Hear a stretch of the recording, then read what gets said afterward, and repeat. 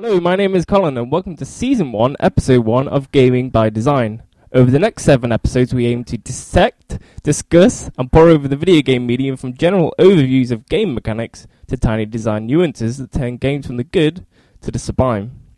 By looking generally at one issue per podcast, we hope that our musings will be both informative and entertaining, and perhaps encourage you to discover and discuss the mechanics which make games work. We are by no means experts in the subject, we merely offer our own personal opinions into the ether, and do not expect our opinions to be accepted by all. And of course, it goes without saying that these opinions are our own, and are not those of any of our employers, either past, present or future. Due to the nature of these free ramblings, it's also quite possible that weekly discussions will sway off topic or flow over and overlap with other topics. We'll try our hardest to stay on topic, however sometimes discussing freely eventually leads to an important point. Aiding me in this series will be a good friend of mine who has a near encyclopedic knowledge of gaming. Do you think that is a true description of you, Richard? No, not really. It's good though, I'll go with it. Thank you, I'll take the compliment. With the introductions out of the way, we will launch straight into our first ever topic and the subject of today's discussion. For our first episode, we're going to be discussing morality systems in video games. In the world of video games, morality systems become very ubiquitous. They're probably right up there with cover systems and weapon upgrading as one of the kind of must-have features. But what good are they? Why are they in so many games? What are games doing well about them? What are they doing badly? The important thing, I think, to mention about morality systems is that they're kind of quite unique to gaming. As you are an active player, rather than a film where you're a passive player, you have the ability to create your own story, and morality systems allow you to do this. Yes, I think probably to start off already on a kind of negative fronting, probably the main issue to be confronted with morality systems is that they don't really let the player tell their own stories through games. Mostly what morality systems do, and why I don't think they're very successful, is that what you are mostly experiencing in game morality systems is the developer basically judging you on their own moral compass and using that to tell a story. The branches in games, they tend to be minimal, one or two different ways any situation can go. They tend to be very broadly based on good or evil, very extreme sides of the spectrum. They tend to be less about letting a player tell their own story than periodically judging a player on their Christian values. I think a good way of describing this is a game that we both played together in offline co-op, Army of Two 40th Day, which a game we both know well and still discuss to this day. So it plays like a normal third-person shooter, but it's a game that is unique in that its core gameplay is surrounded by co-op. I mean, it's a game that they want you to play in twos rather than a single-player game. Army of Two to 40th Day has a morality system, but interestingly, its co-op morality system is basically about the players. They're going through the game are periodically confronted with moral conundrums, quandaries, if you will. It's almost like the game is level-based, and at the end of each level you get a moral question. Because I seem to remember there being about 6 or 7 of these, and the way it works is you get the moral question, it's given to you in a cutscene. Yes. And then as we played together, we were both given this single option to vote on the outcome of this conundrum. So I don't think we got to vote, did we? It was just whoever pressed the button first. Yeah, so the intention is, quite interestingly, I would say, that Army of Two is about making moral choices in games a conversation with the player you're with. Of course, the flip side of that is that if you're playing with a person who just wants to press the button as soon as possible and not really discuss. Yeah, I think when we played, I think we experienced both sides of that. Yeah, this is not a democracy that we're talking about. It's not like you both get a vote and if it's split, it goes to some kind of recount. I don't really know how it works. It's quite unlike Dancing on Ice in that way. Yeah, you can discuss the issues or you can just hammer the X button fast enough. I think when you really talk about them, I think it's possibly when Army of 2 to 40 if they comes alive. And the moral choice that we still talk about today, and the one that I guess got us talking the most, because I guess what's good is that we disagreed. Yes, this is important. I guess a really good morality system makes you feel moral or amoral in real life. Yeah. And so you carry on discussing it. And maybe you can discuss what it is that we had a falling out over. Yeah, okay. So Army of 2 to 40, as we said, has moral choices, conveniently one per level, and one of them concerns a tiger. So at one point, Nathan Drake and the other guy come across a tiger in a cage, and for no apparent reason, the issue comes up of what they should do with this tiger they found locked in this cage. Yeah, so I think it's an endangered species, is it? And it's locked up. It's the last one. I think one option is that if you keep it locked up, it's almost certainly going to die. Yeah. And thus, the species will become extinct. Yeah. Or on the other side, you can let it out. I don't think they talk about what would happen if you let it out, do they? No, not really. In a way, it's sort of leading you. Like, why would you lock it up and let it die? I don't know. I mean, obviously, we should focus on the issues of the moral decision and the results of it. I think it's very odd as a situation to be occurring. I think there's a lot that doesn't really make sense in this situation, though. Well, the reason that I said that we should lock it up is because it's a dangerous animal, and this is the last one. So if you let it go, how is it going to procreate anyway? This is true, but I said that we should definitely let it go. You had a bout of guilt about killing an innocent animal. Yeah, because I think we should not kill it, because there's no good reason to kill it. I was coming from the point of view as David Attenborough in that wildlife should be observed and not messed with. Well, I think shooting it would... No, we didn't shoot it. We let it go. You convinced me to let it go. And I was very calm in that I didn't press the button early. I could have... Because it got quite heated and I was ready to go, just kill the tiger. Yeah. But no, I think you got the casting vote on that one. I wanted to let it go because... Given, what's happened in the game so far, there's quite a lot of dangerous Chinese soldiers wandering around shooting people. I figured, we should get this tiger out of here. Chinese soldiers who would probably kill the tiger and use it for medicine, which is maybe beneficial to humans. Yeah, but having just completed the zoo level, we noticed the sheer amount of dead animals we've been taking cover behind. Yeah, I think you take cover behind elephants. Dead elephants, dead hippos, dead elk. Really bizarre. I think when we got to that moral decision, I remember having a bit of a flashback, and I'm thinking about the poor dead elephants with the flies buzzing around it, absorbing, frag grenade damage. And I thought, I don't want this to happen to her. Okay, so, yes, we did let it go. And what reward did you receive for letting the tiger go? So for letting it go, what occurred is that, of course, you can see cutscenes, like so just still images, a little storyboard of the life of this tiger after we let it go. What happens if it walks the streets of Shanghai, and then comes across a car, it then goes to sleep in that car? Yeah, and then there is a man who looks decidedly weak. Yes, let's just say. A weak old man. He looks stressed because he's escaping some atrocity because there's war in his country. Well, the city is on fire, so he'd probably understandably stressed. He runs to his car, opens it, and then spots there's a tiger in there. Yeah, and the tiger eats him. The tiger does live. That's the main thing. Yeah. But you have cost a man's life, and through this, the developers were trying to make a point about morality and that the decisions you make can affect people's lives outside of your scope. If there was any goal to this feature, is that, there are unexpected consequences to everything in life, and I guess that's probably a positive thing to say about Army of Two, the 40th Day as a morale system. It doesn't present you as black and white, good or bad decisions in the same way, I was complaining about earlier. In fact, if it does present you with good or bad decisions, the actual results tend to not to be obviously good actions result in good consequences. It kind of, plays with you in that sense. That is true. I mean, it was a recurring theme when we were playing the game, is that every decision we made, no matter how much we talked through and thought about it, it seemed as if we had always made the wrong decision, because I think all of those situations were lose-lose. Yes, if you remember the famous incidents of the child that we could have ordered to go off into gunfire for us to retrieve a gun and bring it back to us. And you remember we did order that child to run off into gunfire for us. Yeah, that is true. And he died. We got a 10-year-old kid killed because we were running low on ammo. The problem is, though, is that you have no emotional attachment to this character, so the moral decision is a little too easy to make. Well, yeah, Either way, it doesn't really matter. I think if I'm 40th Day is it's a good starting point for a discussion on morality, because on one hand, I think it does some very good things. Yeah, good or evil aren't obvious. The consequences not obvious. Yeah, there's kind of it doesn't feel like it's preaching to Army of the 40th Day. It's just stuff happens.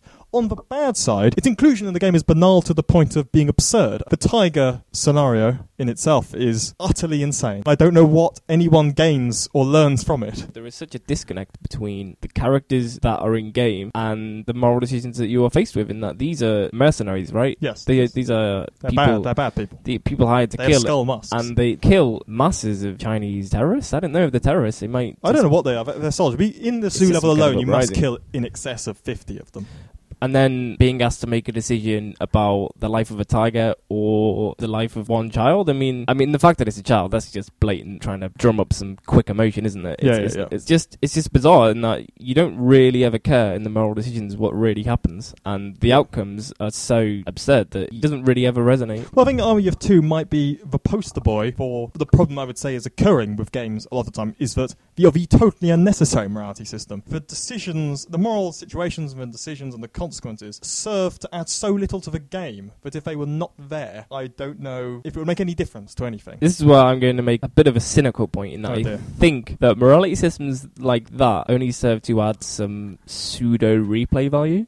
Yes. Especially if the decisions are tied to trophies or achievements. I think, I was browsing through my Infamous trophy set last night. Every decision that happens in the game, there's the trophy for I did the good version of that, I did the bad version. Did you help the crowd? Did you start a riot? And so, basically, in order to 100% or platinum Infamous, you have to play the entire game twice. So, if you are a trophy hunter, it's this kind of annoying replay value that is added just around these morality systems. And I guess because some game designers might add morality systems just to add this replay value, I guess morality systems sort of the function of them is kind of overlooked and whether they're relevant to the game. I mean, I guess it's very much a case of what is the function of a morality system. The name would imply that a morality system is there to make you reflect on yourself, your characters, the story, the world, your moral compass in life. But I guess that's not so much the case. I don't think that Infamous, for a second, wants you to reflect on anything, I think. But Infamous is interesting in that it is a game in which morality is very much at its core. Yeah, morality is at its core, but at the same time, morality isn't the correct word for it. They're kind of just a series of throwaway, funny decisions.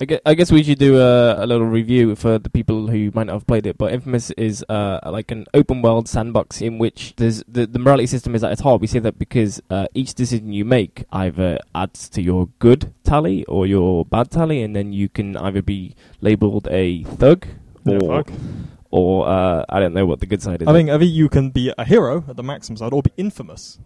Weirdly, the good version's not called famous. So everything you do in that game, from like saving civilians to killing bad guys, it all adds to this in-game tally.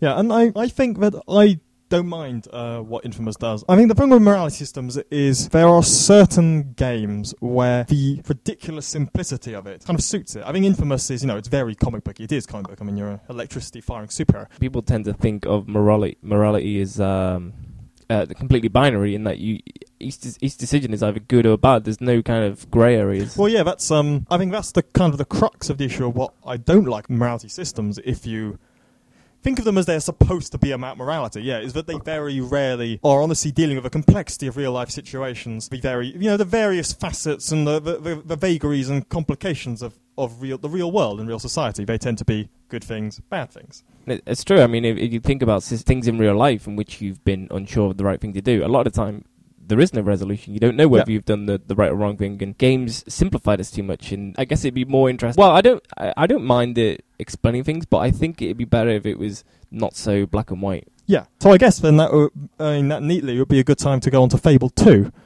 Yes, a game that we both played around launch, and I guess if no one's ever played Fable 2 ahead of it, you can do a quick review.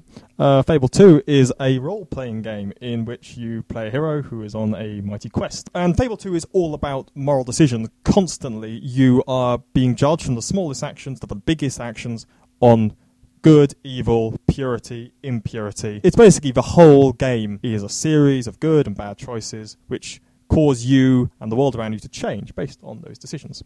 My recollection is, it's a lot more granular than Infamous. It's not just good and bad. It has a lot more character traits. Yes, it does. I mean, good and evil are the primary axis, but there's other stuff going on. I think purity is somehow involved. And to be honest, Fable 2's morality system is terrible.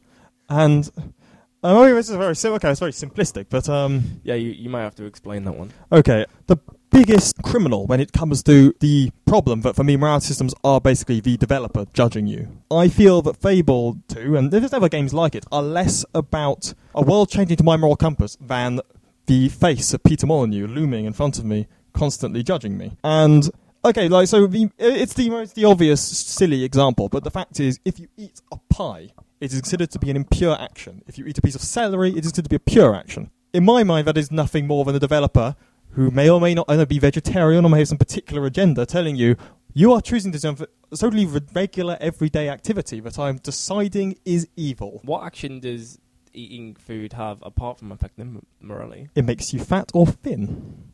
Does that have any gameplay consequences? I don't know. I was never fat. I was, much like I am in real life, I was very lean. It seems like an odd thing to add just to affect morality. I mean, how does the morality affect the game? So whether you are eat a lot of pies or eat a lot of celery, how does that affect the game? Well, whether or not you are good or evil basically affects your appearance. So you become either very angelic, your arm becomes very bright, you become very Jesus, or if you become evil, then you become very bad looking. The effects of the moral decisions in terms of the plot are not that big. I mean, it tends to be the sort of thing where you can choose to be good or bad, but in the end, everything kind of ends up the same basic point, I think. The morality system is more complex than those that we've discussed in Army of Two and Infamous. However, it's also the least relevant of the three that we've talked about. Least relevant in what sense? I guess in the sense that it doesn't affect gameplay.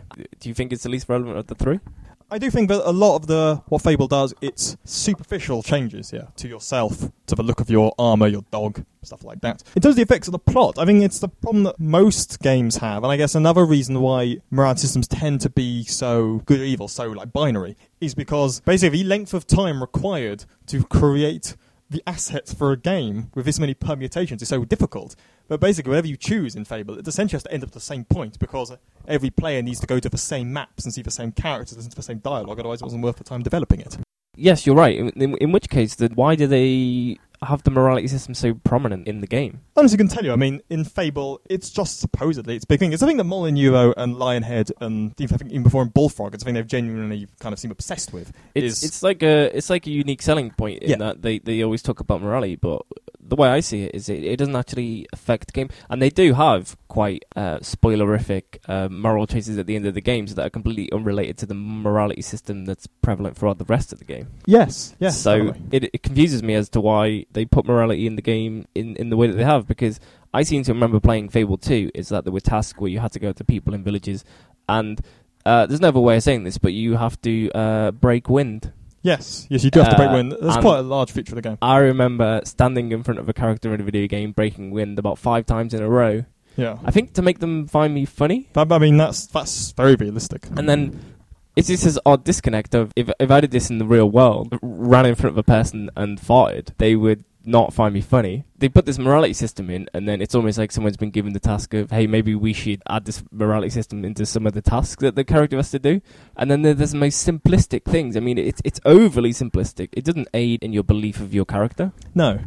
It almost makes your character seem like a puppet, just doing these bizarre things. Yeah. I definitely agree with that. And I think another problem with that, with all these kind of constant little micro judgments all the time, these kind of little changes to the morality system, is that Fable and other games tend to, or they can misinterpret what you're trying to do. I find you can unintentionally end up becoming good or evil in Fable because you were just doing stuff, and then it turns out that you're evil because I ate too many pies, I accidentally pushed past too many people. That is the problem, in that sometimes you do something intentionally and then are massively reprimanded for it. And a lot of times you're not given the forewarning of what is good and bad. So like you say with the pie, is that it's perfectly acceptable for a player to find the pie, want to eat the pie. And I don't know why they should have any remorse from eating the pie after the fact. They didn't know that it's the first time, certainly, that they eat the pie. They don't know it's going to be bad for them. And it's especially bad when you have when you're in the middle of combat and you have lots of items that give you health back all in your inventory,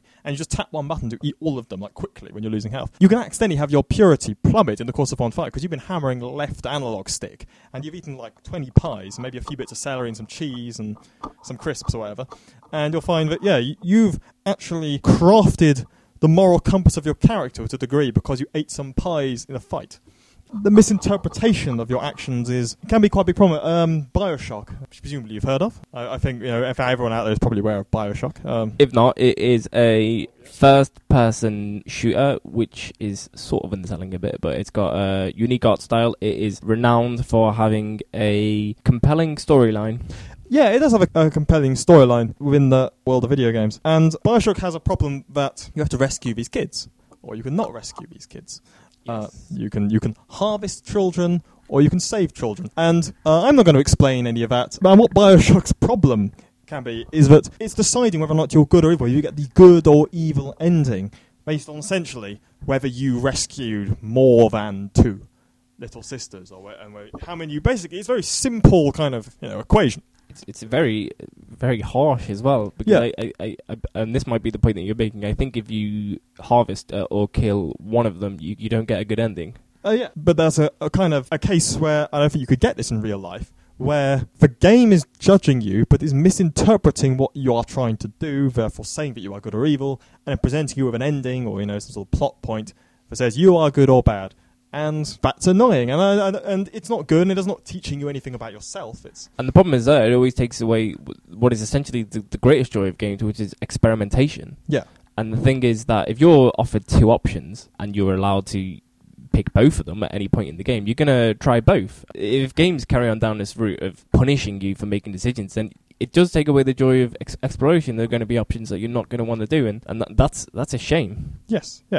Okay, to change tack slightly. And it feels like we're kind of just laying into morality systems with little real joy. And I'm going to continue in that vein with, I guess, another of the big points about morality systems in games is morality systems they transparently show you numbers. They tell you have been good by 5, you have been evil by 6. Fable does it, all BioWare games do it. I mean, so it's one of my kind of big bugbears of morality systems. If I remember my philosophy course, this is a system that I think Aristotle came up with, in that he said, on the philosophy of either the body or the soul, I forget, in that he said that each man can be defined on a sliding scale of things like happiness and anger, and I think it was love and hate and things like this. And this is a system that is, when was Aristotle? Maybe a couple thousand years BC. And it's almost like this primitive system is still being used in video games, and it's been used for 20 years. Yes.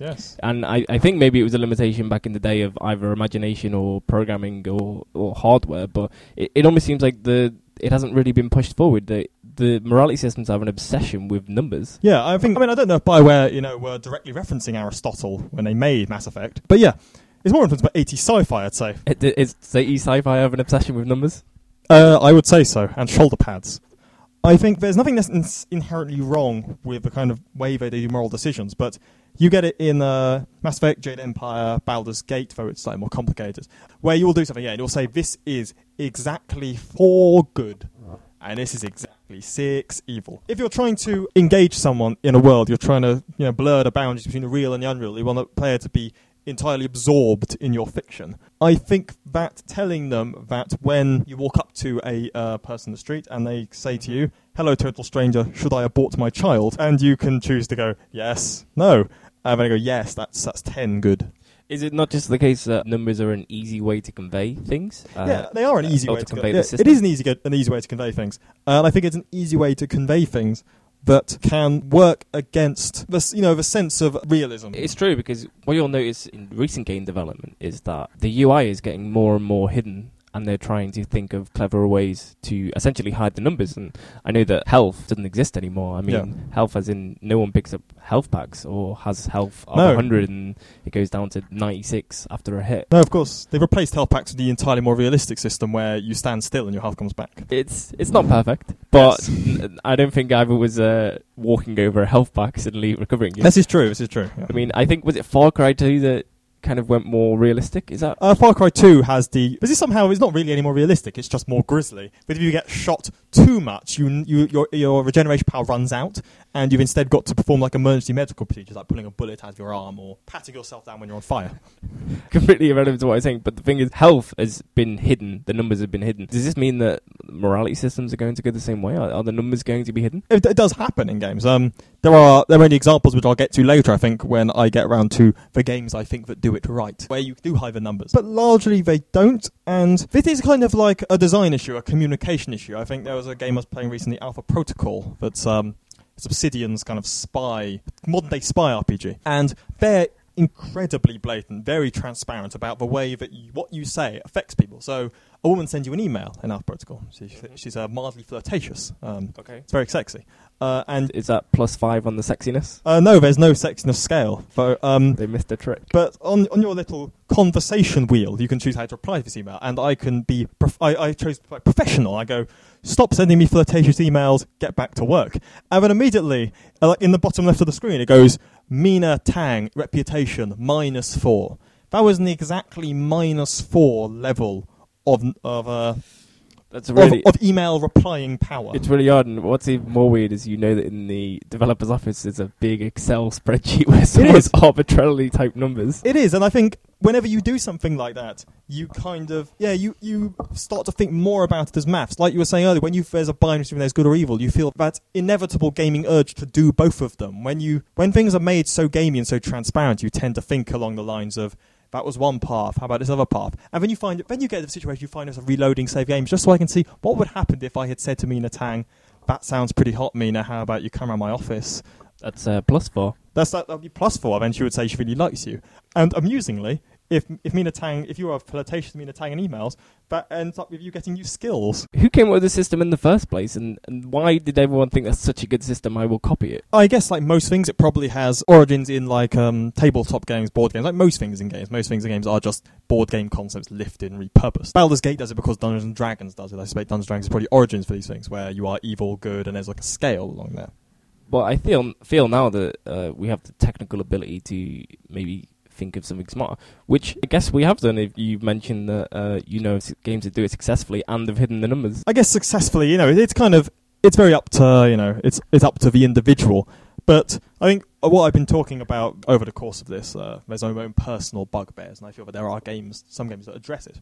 So yeah, this numbers problem, it leads to the kind of the crux of this, which is, but if games present like these obvious good or bad situations, they're obvious numbers and they're banal kind of staging that seems irrelevant to the story. You tend not to think about the moral decisions. You tend to think about them in video game terms of which is the thing that gets me the most material benefit. I think very few games, you look at the moral decision, you genuinely think about the moral consequences. When Mina Tang sends me a flirtatious email, she did this a lot. Well, I'm not bragging. I'm not bragging. It's because this is a secret in the video game. I think about my decisions based on A, what I think might be personally amusing at the time, and B, what might give me the most material benefit in the game. Because if Mina Tang doesn't like me, I lose certain skill bonuses. This woman not liking me, for some reason, hinders my ability to run quickly. And I think that's a lot of things. In your average BioWare game, if I was confronted with a situation where I could choose to punch someone or not punch someone, I would think about it in terms of what's going to cause how to end up the most material benefit, what's going to end up me unlocking a new skill or a new piece of armor or some amusing sex cutscene, if you see what I mean. So I think the best games, and there are very few of these, would be games where you don't think about them in terms of the material in-game wealth. You genuinely think about them as moral conundrums. Which brings on to probably the main game, which I think does this very well, is The Witcher. Which is a game that I have not played. Yeah, so this is going to be very one-sided. So what The Witcher does that makes it interesting is that it has moral choices and consequences, but it does not label them. The Witcher does the exact opposite of what Fable does, which, is obviously make it almost like a back-of-the-box feature. You can be good or evil. The Witcher, you just play The Witcher. And the game is constantly asking you, what you think about certain situations. How does it present these situations? Well, they're just conversations. So one of the main kind of overarching plot things in The Witcher is that there is a kind of war going on between the elves and the humans in this fantasy world of The Witcher. Basically, the humans are oppressing the elves, making them live in ghettos. The metaphor is obvious what they're doing here, but the elves, on the other hand, are also fighting this with terrorism and, So basically, you can choose who to side with, and the plot branches. But it's simply a matter of presentation. The game never puts a thing on the screen where it says elves, humans, and maybe colours one blue and one red to make sure you know which one is the good choice, which one is the evil choice. Okay, but it does branch, so story branching is its own reward. Yes, this is true. But I think it doesn't really present them as choices which are going to lead to any particular consequence which you can anticipate. You can't really think about what the reward is. It generally catches you off guard. There's no reason to not just go with your heart and do what you think is best. Okay, so when you are faced with these decisions, what is the general thinking of what is your thought process when you're going through it? I mean, are you thinking as a player, or are you thinking as the person within the game? I think you think of yourself, and I think that's yourself good. As the player. As me, I think will I, Richard, think of this particular moral country. That's how it should be. I think it makes you think about morally what you would actually do in this situation. More so because it's just a question, sometimes a heavily disguised question. It doesn't obviously seem to be leading to any reward that you can anticipate. So how do the options present themselves? I mean, is it such as like we need to destroy this bridge for some reason, destroy or not destroy? Simply but for the act of going back to kind of older school RPGs, where rather than just this kind of where you pick broad topics, you just get entire lengths of text of exactly what it is you're going to say. So everything feels a lot more hidden. You feel that you just say what you want to say. And you find you just naturally go down these roads because nothing is billed to you as big moral decision time. Okay. And I think where The Witcher really shines is a particular sequence, which I won't spoil because that would ruin the entire game if I went into detail, where the end of the game presents you with a plot twist, and that plot twist is based entirely on moral questions you have been asked throughout the game, and the game never draws attention to them. You don't in fact realise that you're being asked what you think. So a character walk up to you and you were going, hey, something elf, something fancy in peril. By the way, what do you think of this? And it's kind of like a one conversation in the middle of a game. You don't really think about it. You just go, whatever, I'll just, that's what I think.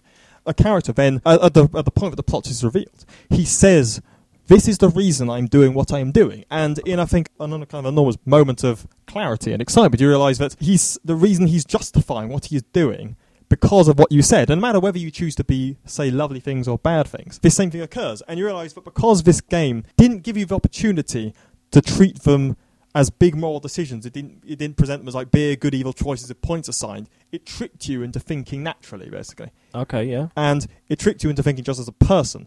And then when The Witcher does its big reveal, you realise that everything that has happened, it has used me personally, Colin or Richard, your moral compass to justify what has happened in the game. By not making moral decisions stand out, and I guess just making them seem so natural and I guess irrelevant.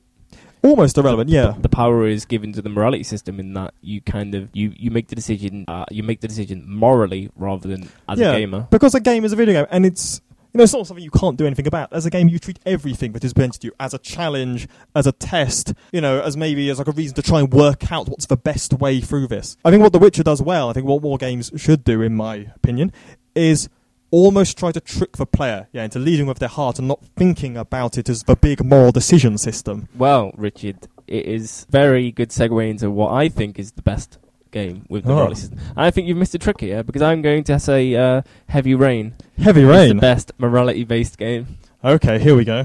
Because the thing is, it doesn't have a morality system in the traditional sense that we've been talking about. It doesn't have this sliding scale of pluses, minuses, or numbers. But it does have moral decisions that force you to really think about your characters and what is best for them, what is best for you, and what is best for the story. I think The Witcher is superior to Heavy Rain, mostly for reasons of I think The Witcher is written well and Heavy Rain is not, but we won't really go into that.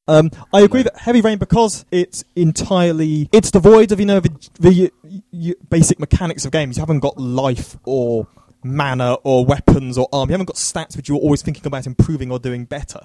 All you've got in Heavy Rain is the story. So I agree that Heavy Rain, you think about the moral decisions seriously in terms of the story, because that's all you've got to base things on, is the story. Yeah, and I guess the pivotal scene and the thing that made me think about it, and this is not too spoilerific, is there is a scene in which you are tasked with performing some kind of physical injury upon yourself. Yes. And there are a variety of ways to do it, and you don't have to do it at all. And I guess this is the scene that when you speak to most people, they kind of, I guess, remember the most, and they really talk about the method of which they caused said personal injury to themselves. Indeed.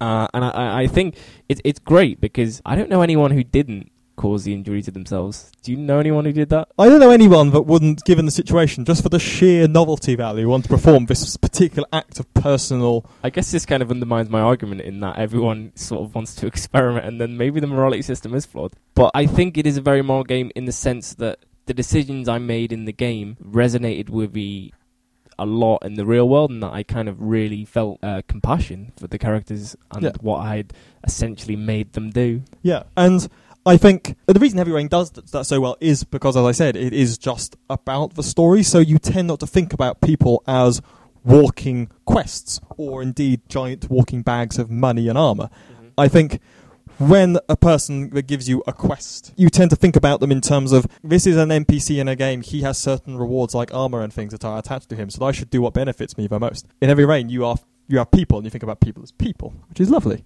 So I agree with Heavy Rain is a very good choice. Thank you. Thank you, yes. I have nothing particularly bad to say against Heavy Rain. I guess maybe you're just casting it offhand because you don't see it as a true morality-based system. It's not. But maybe that's the way, like I said with health bars earlier, maybe this is where morality is going, in that rather than being these branching storylines with numbers attached, this is the completely submerged into the actual gameplay morality system. I mean, I think what Heavy Rain does is very similar to what games like The Witcher do. It is just choices, consequences. The mere fact that they don't label them good or evil is probably one of the best things that they do. Nothing in Heavy Rain is good or evil. If in the act of a personal injury that Ethan Mars can perform on himself, if he chooses to not do that and wimp out, I don't think the game is not labelling that as the bad moral decision. It's simply an act of self-preservation, maybe slight cowardice, but it's not evil. And I think that's the better morality system to kind of implement. I mean, because you really do think quite a lot about the characters and the actions that you should perform with them. Yeah. And it's also, I guess, I don't know whether it's improved or taken away from the fact that you can read a character's thoughts. I guess that sort of takes it away from your control in some sense.